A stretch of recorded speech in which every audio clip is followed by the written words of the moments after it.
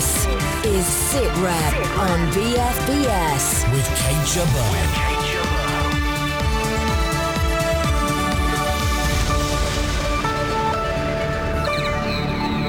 This week, the Defence Secretary on the difficult decisions facing the forces and more clues on who's facing the deepest cuts, and how Britain's intervention in Sierra Leone is helping turn around another war-torn African state. It's quite right that African nations should be helping to sort out the problems of their own kind, their own nations in Africa.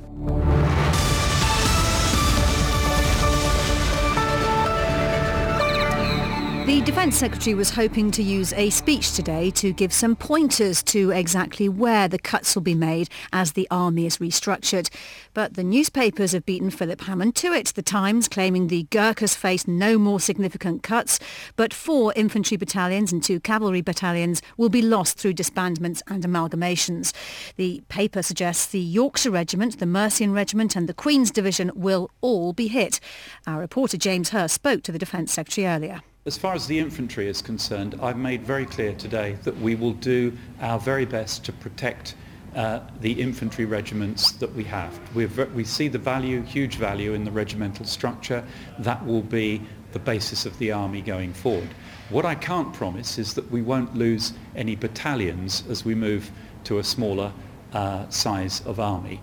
But of course the work that's being done now is about the overall balance of the army between infantry, between armour and between the supporting services, getting the configuration right for the type of warfare that we're expecting to fight in the future, making sure that although we've got a smaller army, it will be a very well equipped army and a very deployable army.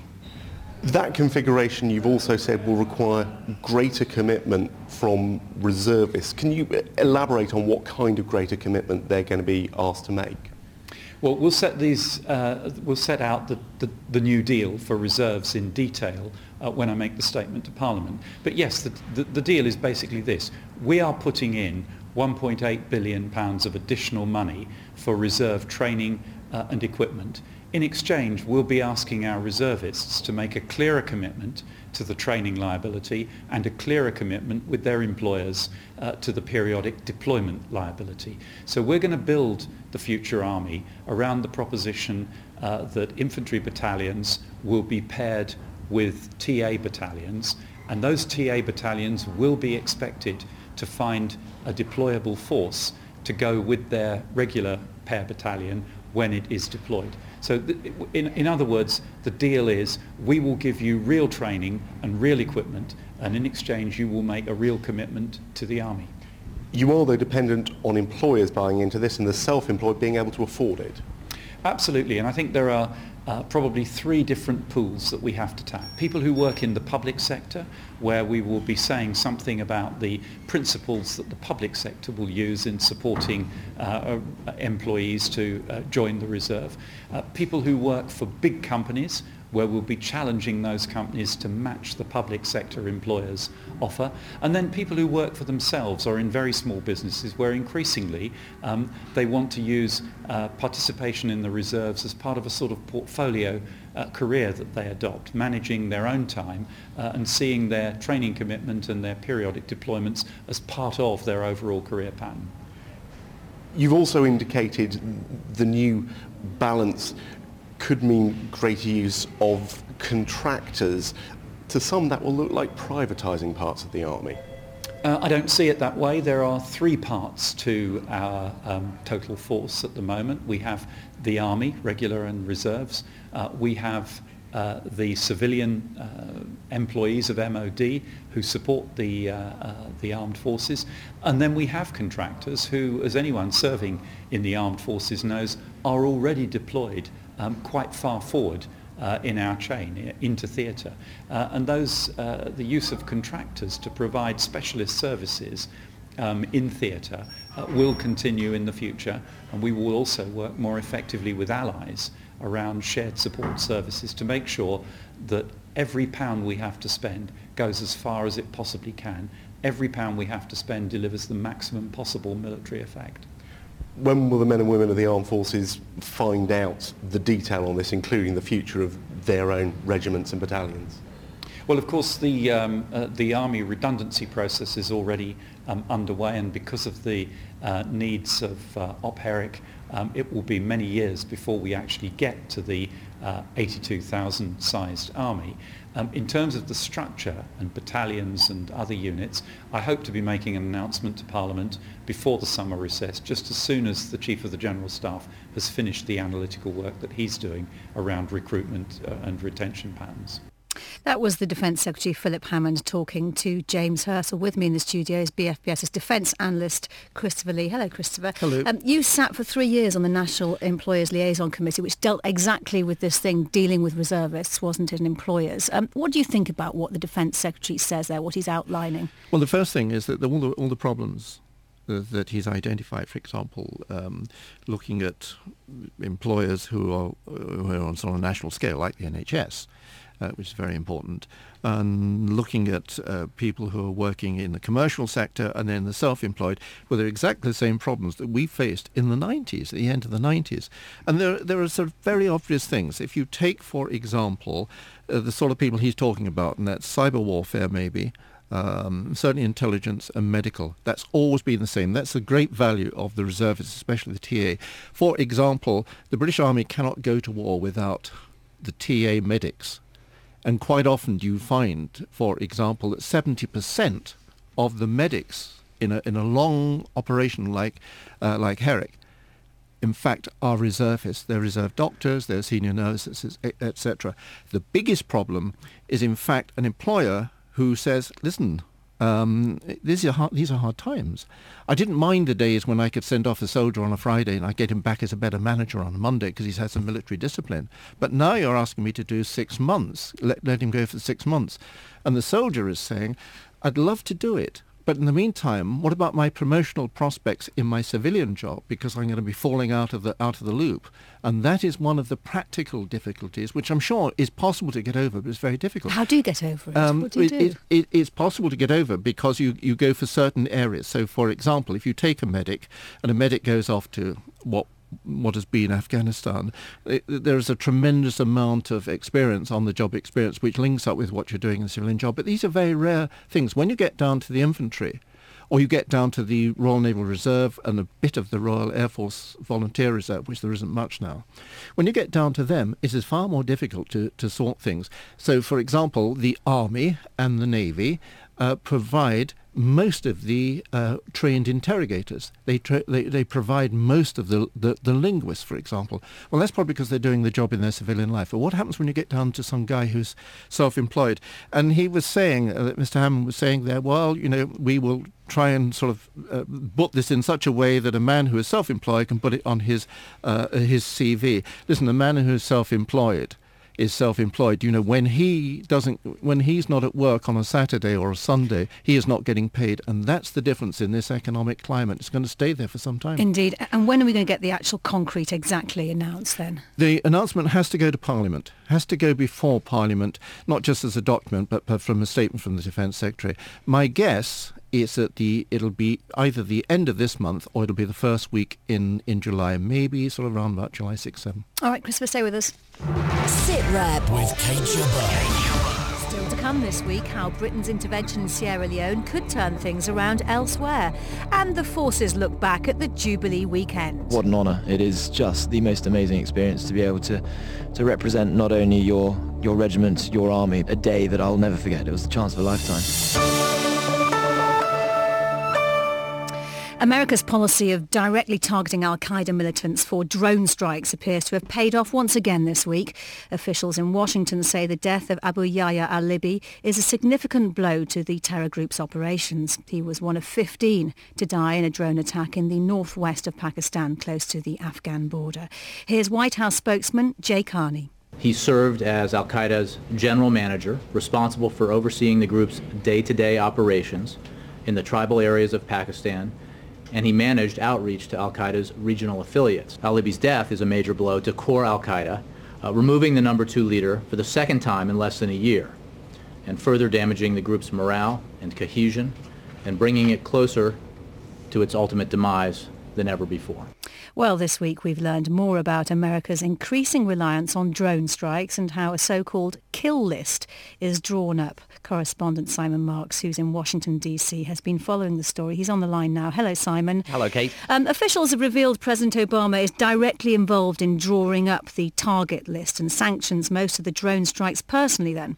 Yes, that's exactly right. I mean, directly involved in approving whether drone strikes against certain targets should go ahead or not. This is, to some extent, the president's critics would contend, rather like a Roman emperor sitting on the sidelines and giving the thumbs up or thumbs down to determine whether particular al-Qaeda or other militant candidates for killing as a result of a drone airstrike should indeed be killed. And he apparently sits in the White House, flanked by John Brennan, his counter-terrorism chief, pores over lists of candidates for to be on the receiving end of drone airstrikes and decides which strikes should take place and which ones should not. And it's called a kill or capture list, but it does seem the US isn't really interested in capturing anyone. Why is that? Well, it's a kill or capture list in the sense that if the president were to decide that a certain target should not be on the receiving end of a drone strike, then theoretically other measures could be taken to try and capture that target, although it is evident that most of the focus here is indeed on trying to kill some of these al-Qaeda leaders. As we've seen, 8 separate drone strikes in the last 2 weeks alone, culminating with the weekend airstrike that killed al-Qaeda's sort of newly minted second in command, if you like. One of the reasons that it's suggested the focus is on killing these militants rather than capturing them is that you'll remember President Obama came into office pledging to close the Guantanamo Bay detention center. He has not done that. Now, if you capture these militants, the most likely destination for them is still Guantanamo Bay. So the sense is that the president is anxious not to inflate the membership ranks of those detainees currently housed at Guantanamo Bay, given that he's on the record as saying he thinks that Gitmo is a terrible idea and should be shut down, even though he hasn't quite figured out yet how to close it. And Christopher Lee, are these attacks legal? That's the great John Brennan that we just heard is the counter-terrorism advisor. He says, yes, it is. I don't see where it's been tested yet. The legality... On what grounds does he say it's legal, then? He says because it is against the enemies of the United States, and therefore the United States sees them as legitimate targets. If you go back just a few years, say when the British Army was in Northern Ireland, and it was chasing, say, terrorists down in Armagh, and they saw the terrorists go off across the bridge into Southern Ireland, into Eire, we could not do what was called hot pursuit. If you sent troops off into Waziristan, you can't necessarily describe that as anything else but hot pursuit. What's happened is the drone is doing the job for you. And that's fine as far as they're concerned, but it's got to be tested at some point. Remember all the agonies that British government apparently went over about going into Iraq and whether that was legal or not legal and who will decide. Well, it's United Nations, etc. There's one point I'd take just a thought with that Simon mentioned, and that is the whole thing about Guantanamo and the kill or capture. That capture list is still very, very important. It is not a kill list, because what you want, you go and kill, say, a big guy, but what you actually want, there are certain people you actually want to capture them, because the captured guys are the ones you want to interrogate and find out much more about the structure and what the common antics are, as they call them in America. Simon, in terms of the kill, a lot of the discrepancies, well, there's a lot of argument about how many civilians are actually killed in these strikes. Just explain the way the US is calculating and making that perhaps less distasteful for the US public. Well, that's right. I mean, the United States says that there have been a fairly low level of civilian casualties as a result of these drone airstrikes. Critics of the strikes say, how do you know that? The way the US views this, if an al-Qaeda leader is traveling in a convoy, the assumption assumption is made that all the members of that convoy are combatants, and they are therefore all considered fair game. There have also been incidents when al-Qaeda operatives have been targeted, flanked by members of their own family, and President Obama is reportedly poring over the decision about whether or not to attack an al-Qaeda leader under those circumstances or not. But by including everyone that is surrounding the target on the list of combatants, critics say, well, how do you know that they're not civilians? Now, the United States contends one of the ways they can tell they're not civilians is that after the weekend airstrike, for example, in North Waziristan, there were no civilian funerals in the area. So that leads them to believe that the people travelling with the particular al-Qaeda leader targeted were indeed supportive of him and part of his operation. But critics say you can't be absolutely certain because you don't actually know who these men and sometimes women are that are encountered with the target of the airstrike. We used to call it collateral damage, didn't we, Simon? Indeed. Yes, Christopher, exactly. why do you think the rest of the world seems happy to turn a blind eye to something which Pakistan obviously views as an invasion of its territory? Because for the rest of the world, it doesn't hurt, does it? Then it's not. But it may do one day, mightn't it? Because well, that's the NATO is European members of NATO are going to get these sort of drones. Can I give you the 6 points that really the rest of the world, NATO and America say? These drones are accurate.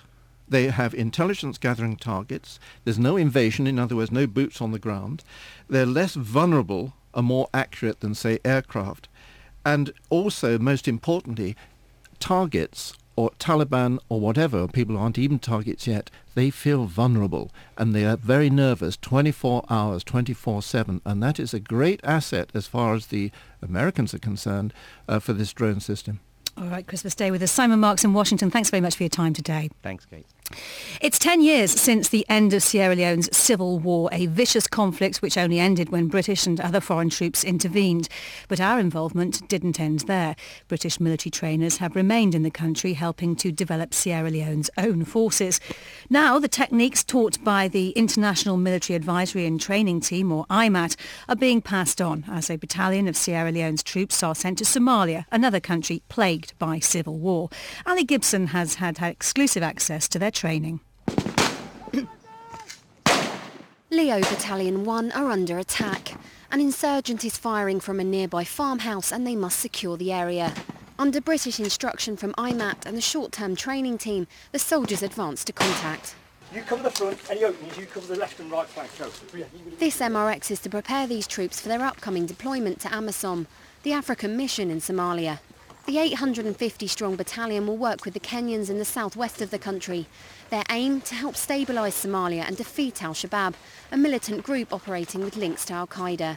From being at civil war themselves to helping Somalia with their own war, the RSLAF have come a long way.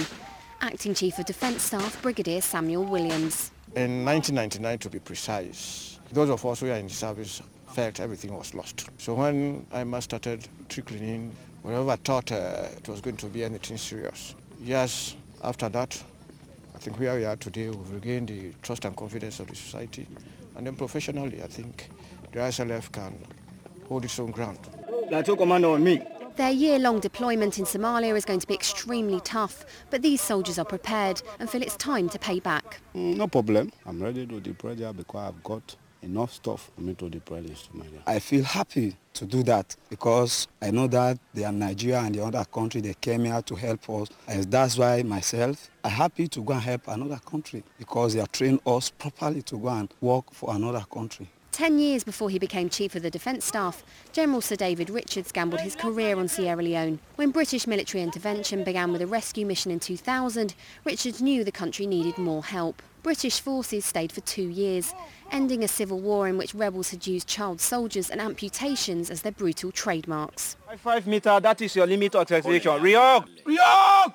But helping to calm Somalia's civil war is not a British force, but over 6,000 peacekeepers from the African Union. The idea of Africans dealing with their own problems is developing. Colonel Jamie Martin is the CO of IMAT, a team of Brits, Americans, Canadians, Nigerians and Ghanaians who've been training Sierra Leoneans here since the end of the conflict.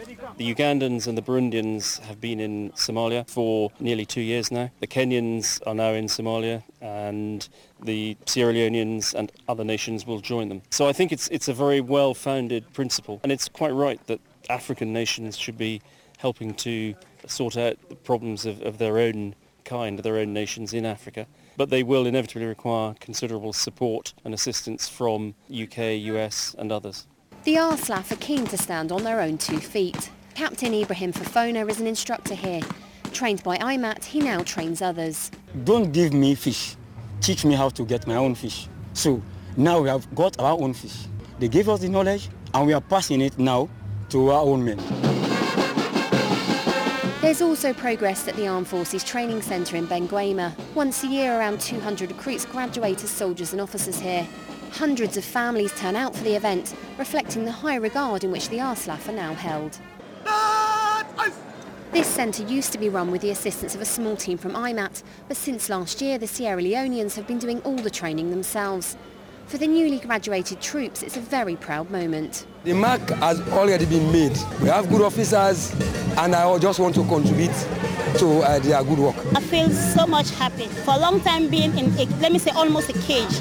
I thank God for releasing me today and be a happy woman now.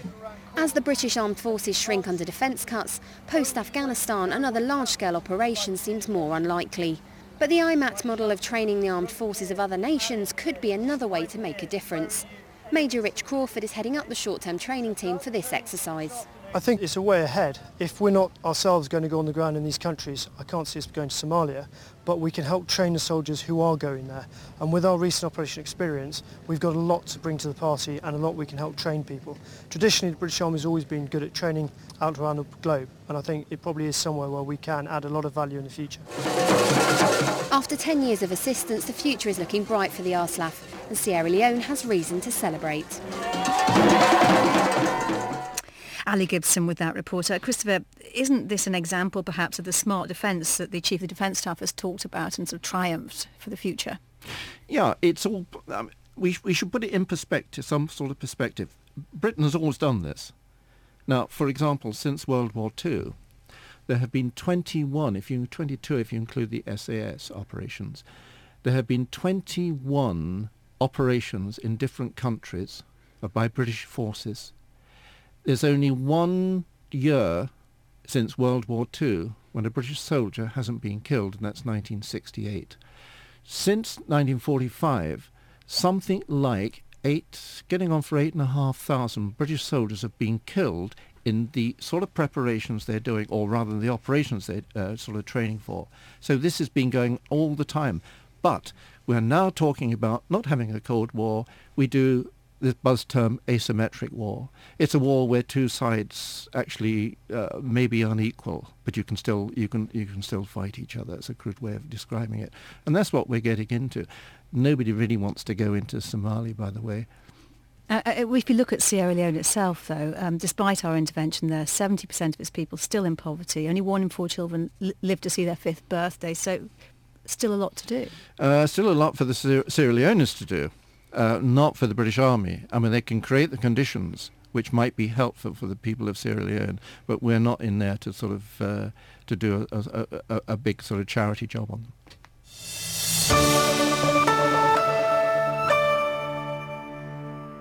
It's been a busy week for the forces, with the military front and centre at celebrations of the Queen's Diamond Jubilee. In case you somehow managed to miss it, here are a few highlights.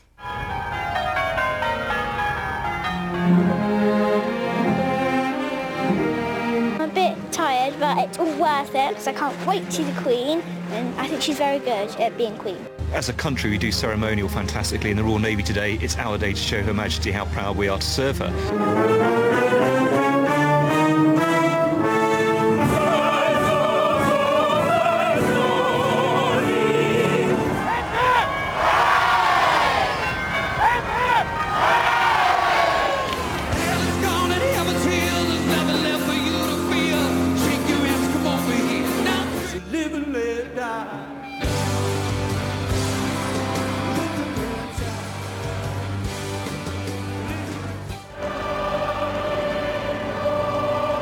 The events that I have attended to mark my Diamond Jubilee have been a humbling experience. I will continue to treasure and draw inspiration from the countless kindnesses shown to me in this country and throughout the Commonwealth.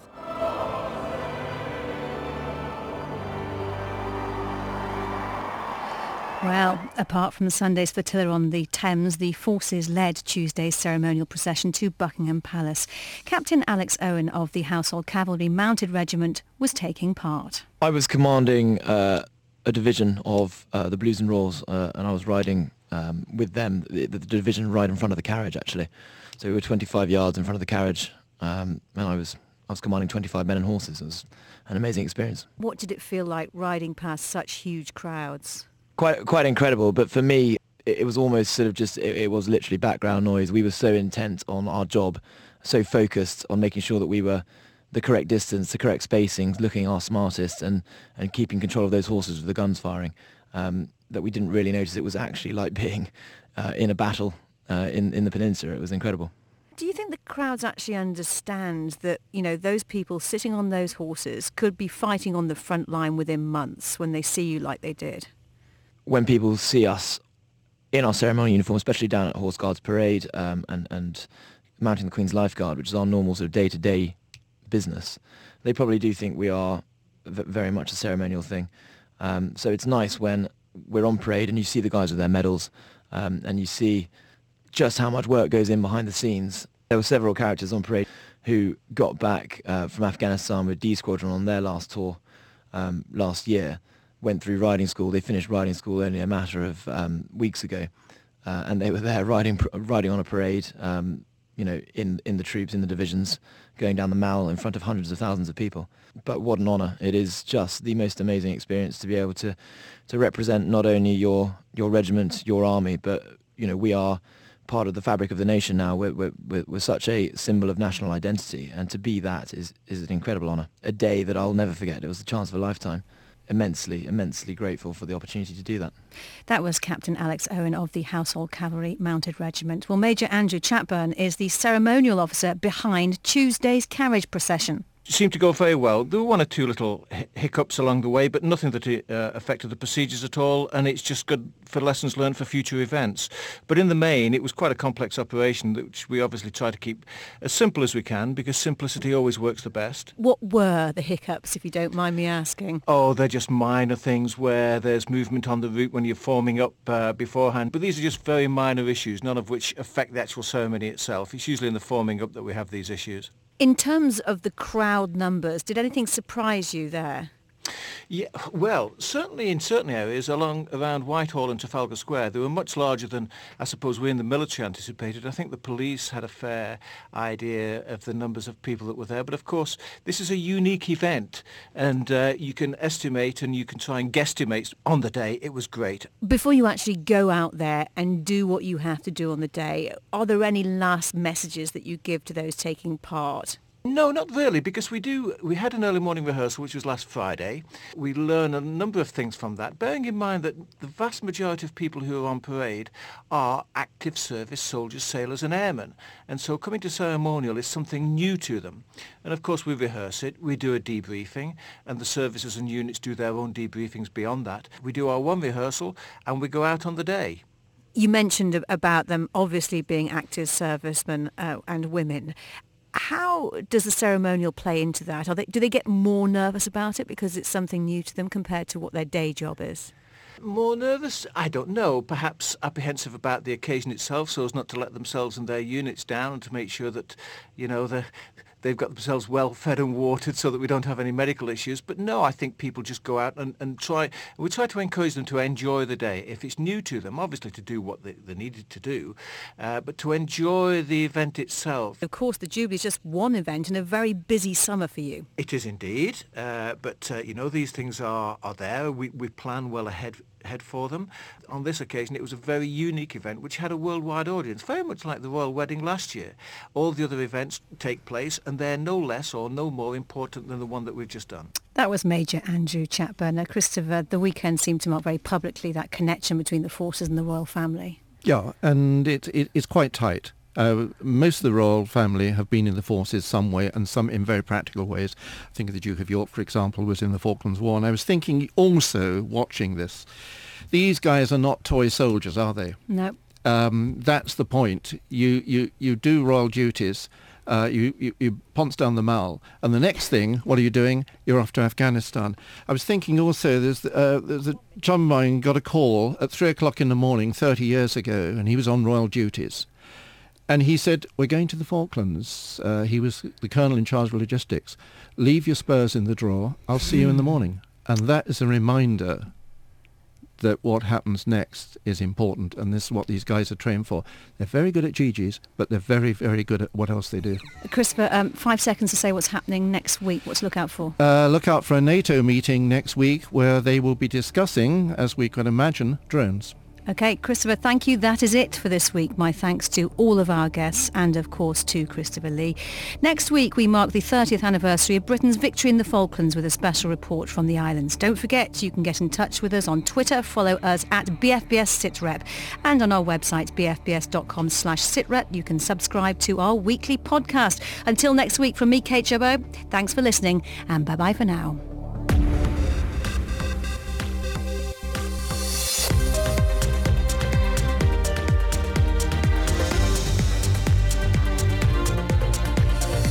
News, sport and music for the British Forces. This is BFBS Radio 2.